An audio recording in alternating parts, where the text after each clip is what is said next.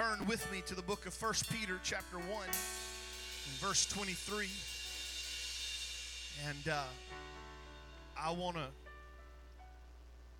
lead us in a direction that starts right here. Peter, and of course this is an epistle of Peter. He wrote two of them. But in 1 Peter chapter 1 verse 23 it says, "Since you've been born again, not of perishable seed, but of imperishable, through the living and abiding word of God. For all flesh is like grass, and all of its glory like the flower of grass. The grass withers and the flower falls, but the word of the Lord remains forever. And this word is the good news that was preached unto you." Did you notice that we're born again, not of corruptible seed, if you read King James, but of incorruptible seed, by the word of God, which liveth and abideth forever? And then later on it says, "And this is the word that was preached unto you." The word of God ought to be the most valuable thing in your life. You and I may say things and not mean them. We may say things and it slip our mind. And whether you intentionally don't keep your promises, which is not a good place to be, or unintentionally don't keep your promises, it's still a bad place to be. But can I just assure you that when God speaks, He means what He says what He means, and it is a sure word. And I want to preach a simple phrase: nevertheless, at thy word. Would you pray right now that God would speak to you? Not the person across the aisle, not your family, but let the word of God speak to you. Heavenly Father, we love you and we praise you. And we've come to the place where the word of God has its moment, and we're asking that through the sermon, through the preached word of God, that it would find resident in my heart, that I would hear the word, to do the word, to not let it just roll off my back and go in one ear and out the other. But Lord, let me receive the word, we pray, in the name of Jesus. Amen and amen. You may be seated. The psalmist said in 119 and verse 89, "Forever, O Lord, thy word is settled in heaven." There is no changing of God's word. It's settled. The Bible, as we have it today, it's the most incredible book known to man. Though it was written by multiple authors, though it spans countless millenniums, it's amazing that it is the true word of God.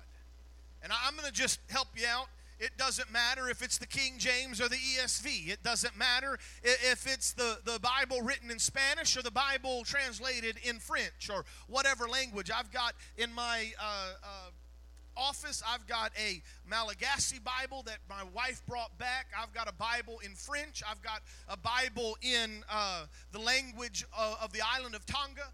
And it's pretty cool because everywhere I go, I'll find a Bible in another language. And the first thing I do is I turn to Acts chapter 2 and verse 38. And I want someone to say it because I can't read it. So I want someone to tell me what Acts 2:38 says in their language. Because it doesn't matter the language. It doesn't matter the culture.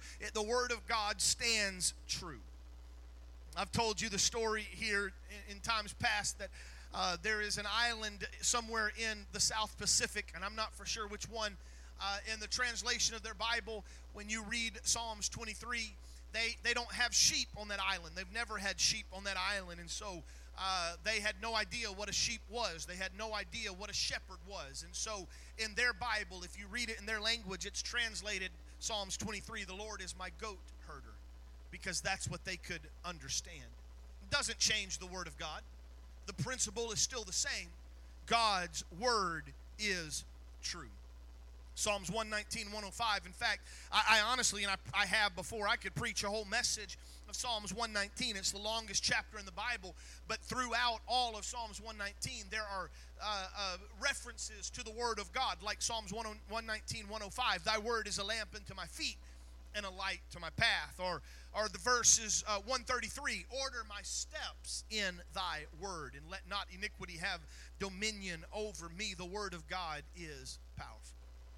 And the longer we live, the Word of God is found to be more and more, and that's a wrong way to say it because it's always been true, but you let people, the longer they study the Bible, the more they have to understand and agree the Bible's true. They can't find anything to deny the Bible. They find archaeological remains that tells you exactly what the Bible said, and they are forced to confront the fact that you can't prove the Bible wrong. In fact, there is a a man by the name of Francis Schaeffer. I don't know much about him, but he has a series of lectures that he did, and in that, he told of a story that, if you look in the Bible, 1 Samuel, you find Saul the king, and in there is a understanding that in World War I, a major by the name of Vivian Gilbert, he was in the British Army, he was an officer there, and he wrote in his journal, he said that while there in the First World War, a brigadier major in Alby's army was in Palestine during that World War I, and he had orders to take the village that stood on a rocky outcropping on the other side of a deep valley. And when he began to look at the map, and when this army officer began to examine it, the name of the town that they were close by was Mishmash.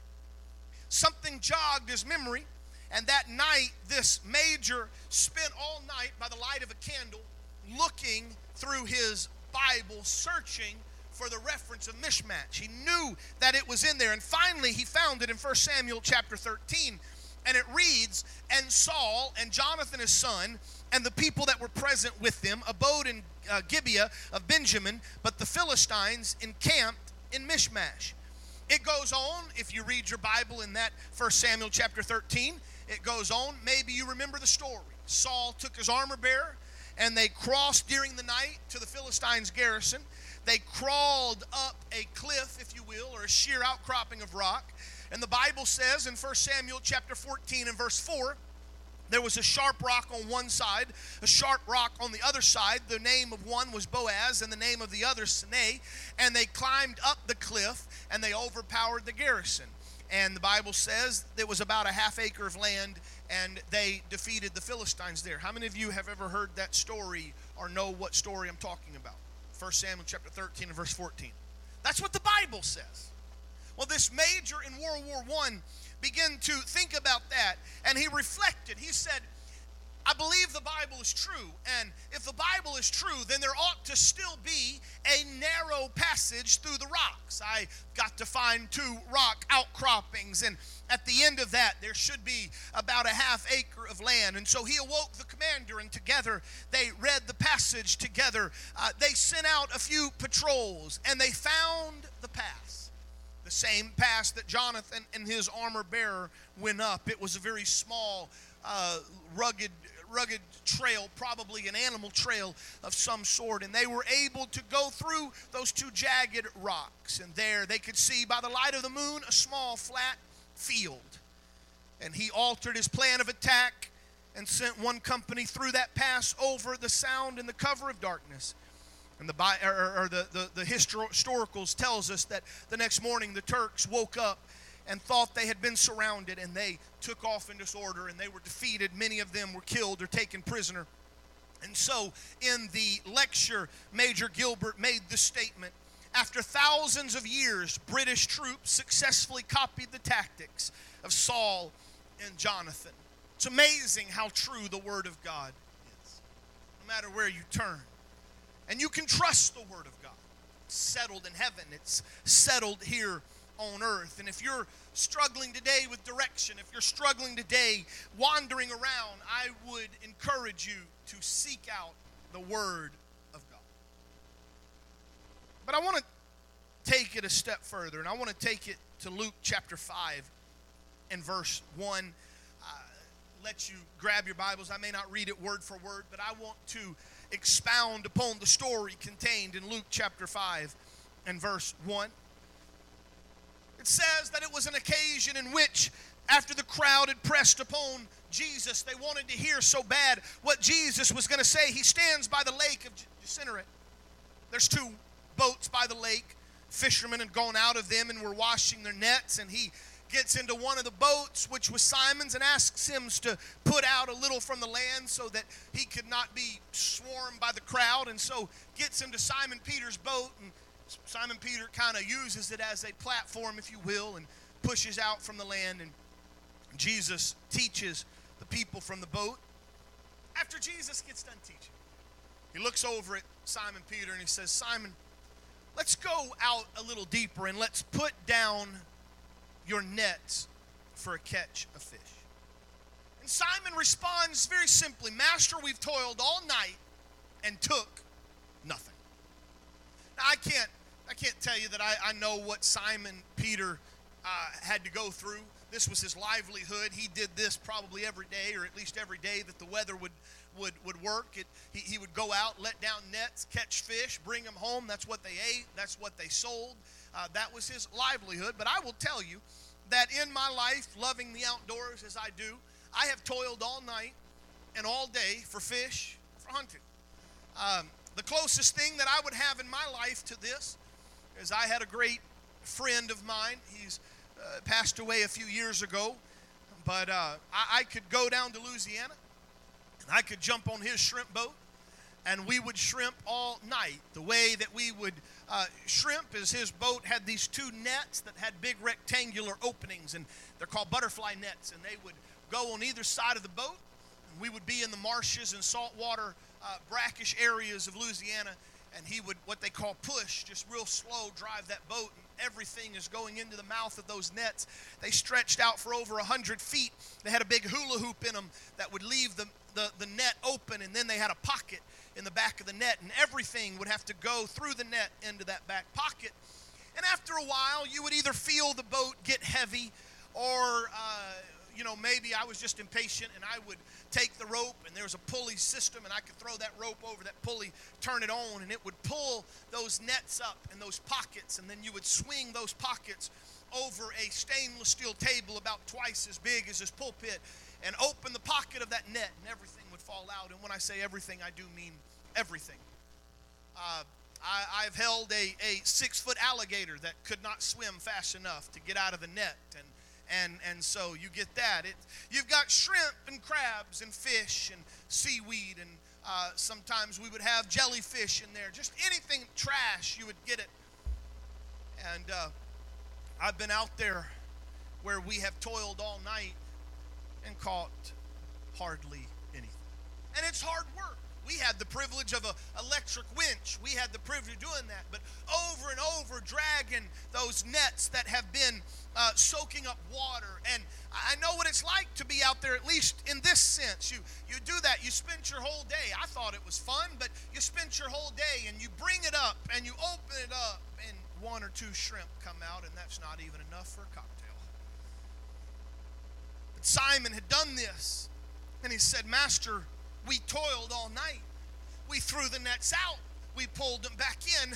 We threw the nets out and we pulled them back in. There was nothing in there. But there is a phrase that echoes in my mind today. Peter looked at Jesus and he said, but nevertheless, at your word. And he threw the nets out again. And when they had done it, the Bible says they enclosed an incredible number of fish, insomuch that their nets were breaking. They had to get other people to join them. They had to get other boats to come and help them. And they filled their boat, and they filled their neighbor's boat. And the Bible says there were so many fish in the boats that they began to sink. Nevertheless, at thy word. This is perhaps because if you continue the story there contained in Luke, you find that Jesus was telling them that, you may be fishermen now, but going forward you will be fishers of men. And so if you put all of the different gospel accounts together, this is perhaps one of the first encounters that Peter has with Jesus. And I'm glad that Peter got it right at the beginning. Nevertheless, at thy word. It would become a pattern for Peter's life, with perhaps one major exception, and that is when Jesus looked at Peter and said, by the time this day is over, by the time this night is over, the rooster's going to crow 3 times, you're going to deny me. That was one of the few times in Peter's life that he just did not believe the word of Jesus. But most of Peter's life was wrapped around that phrase, nevertheless at thy word. It goes like this. Are you ready? I may not understand what you're asking, Jesus. I may not understand what you're wanting me to do. I may not agree with it. I may not, even in my mind, if you're honest, I may not believe it. But nevertheless, at thy word, I will obey. I believe that statement ought to be seared in the mind, heart, and soul of each and every one of us. When is the last time the Lord spoke to you and your response was not doubt? Your response was not, well, I don't know. Your response was not, well, maybe tomorrow, but instead you just said it simply, nevertheless, at thy word I will obey. John chapter 21 takes us to another place very similar. It's at least the second time in Peter's life. These are not the same stories. One was at the beginning of Peter's ministry as a disciple. This one is at the end of Jesus' ministry on earth, where Jesus comes to the disciples there by the Sea of Tiberias. This is after Jesus had been crucified and resurrected, and he shows to them himself. But Simon had said, I'm going fishing. And they said, well, let's go. They jumped out on the boat. And as it was, perhaps when they first met Jesus, it was the same thing. They got in their boat, and that night they caught nothing. And Jesus stood on the shore. They didn't quite know it was Jesus, but he hollers out to them, do you have any fish? And they said, no.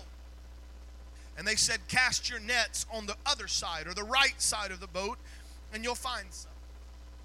Now, just so you understand, some of you have been blessed to go overseas and go to Israel, and you can go to the Sea of Galilee. In fact, you can go and you can see boats that they call Peter's boats, because it's the same kind of boat that Peter had. You can go, and one of the tourist things that they have is you can eat Peter's lunch, and it's the same fish that Peter would have caught. Well, not the same fish, that'd be a little old and nasty, but same kind of fish that Peter caught. And these boats are not gigantic ocean liners where you've got a couple 100 yards from one side of the boat to the other.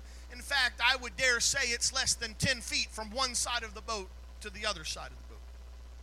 And Jesus said, well, you're fishing on the wrong side. You got to fish over here. It didn't make any sense to Peter. Lord, we're only talking about 10 feet. I mean, if a fish is here, I will be able to get him. I understand. I don't why should I have to cast on the right side? The left side's there's nothing there. It's only 10 feet difference. But if you will look in the Bible, you will find that there was no questioning Jesus. If I could insert, and I'm not suggesting we ought to, because the Bible says don't add to the Word of God, but if I could insert here, that same phrase from Peter's first encounter with Jesus would be apt here when Jesus said, cast your net on the right side of the boat.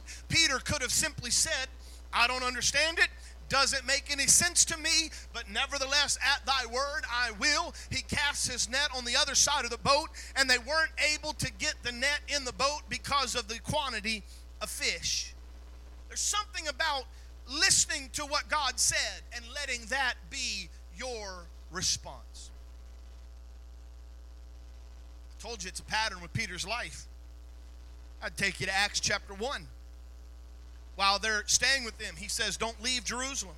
This is Acts chapter 1, verse 4. But wait for the promise of the Father. You've heard me talk about it, that if I go away, I will send the Comforter. If I go away, I will let the Holy Spirit come to you. Don't leave Jerusalem. John baptized with water, but I'm going to baptize you with the Holy Ghost not many days from now. They start asking all sorts of questions, and he says, don't worry about the times or the seasons, but there is coming in just a few days, you shall receive power after the Holy Ghost has come upon you. You'll be witnesses in Jerusalem, Judea, Samaria, to the uttermost parts of the earth. And then he goes up into heaven and he disappears. And again, if I could interject the word of Peter, he would say this, nevertheless, at thy word. How do I know that?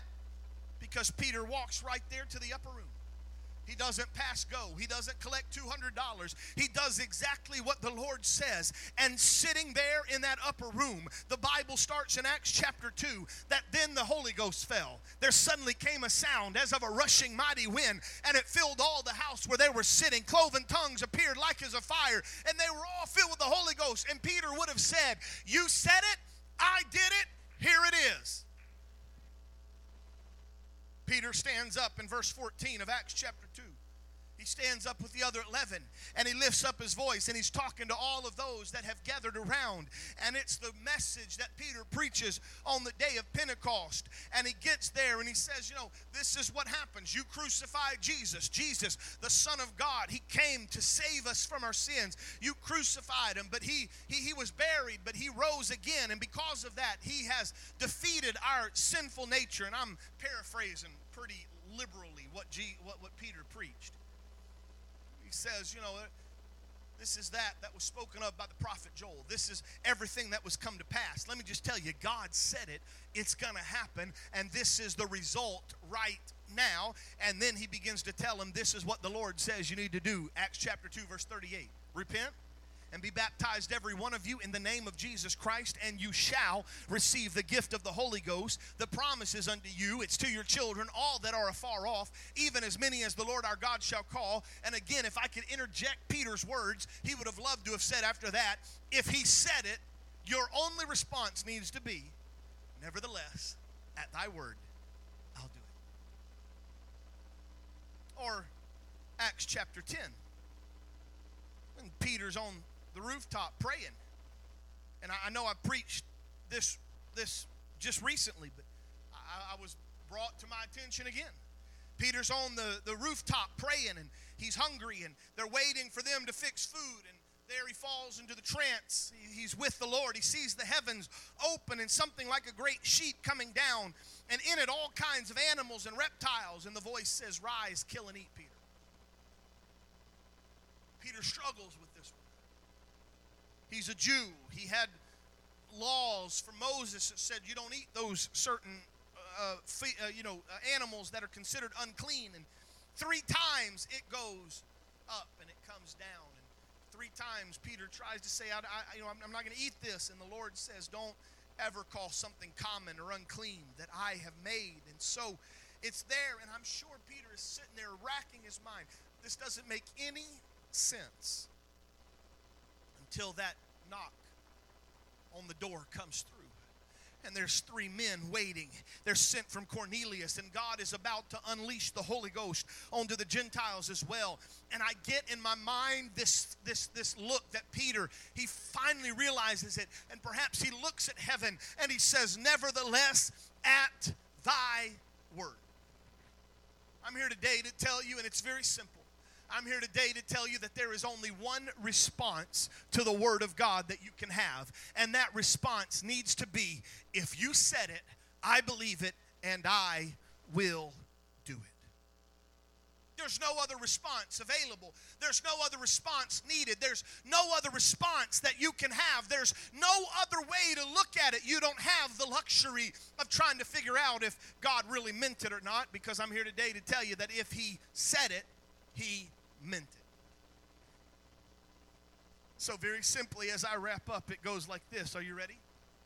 The Bible says in the book of John, he that believeth and is baptized shall be saved.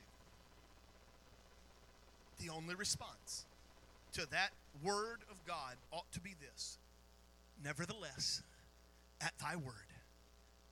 Peter's response when he said, let down your net, was what?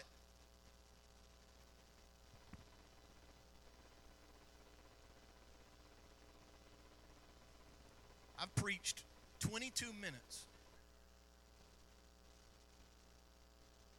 and y'all ain't got nothing. I quit. Let me help you out. Let me wake you up. Come on, y'all got an extra hour of sleep, right? The Lord told Peter, let down your nets. What did Peter do? Getting better. The Lord told Peter and others, go to Jerusalem. What did they do? He said, tarry and pray. What did they do? The Lord says to you and I, he that believeth and is baptized shall be saved. The only response to that is believe and be baptized. Jesus said to Nicodemus, He said in the book of John, he said, you've got to be born of the water and of the Spirit.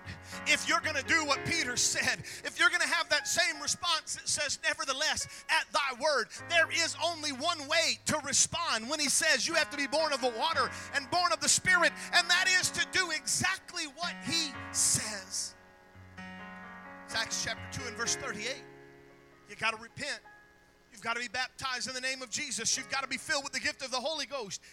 And the response is, nevertheless, at thy word, I'll do it. But I could take it far beyond salvation. He said, you can pray for the sick and they shall recover. My response has to be, nevertheless, at thy word, I'm going to pray. He said, call for the elders of the church. Let them pray. Let them anoint with oil. What do you do? I'm going to, nevertheless, at thy word. Go through the Bible from Genesis to Revelation. Find every promise. Find every commandment of Jesus. Find every place that the Lord has spoken. There's only one response that matters.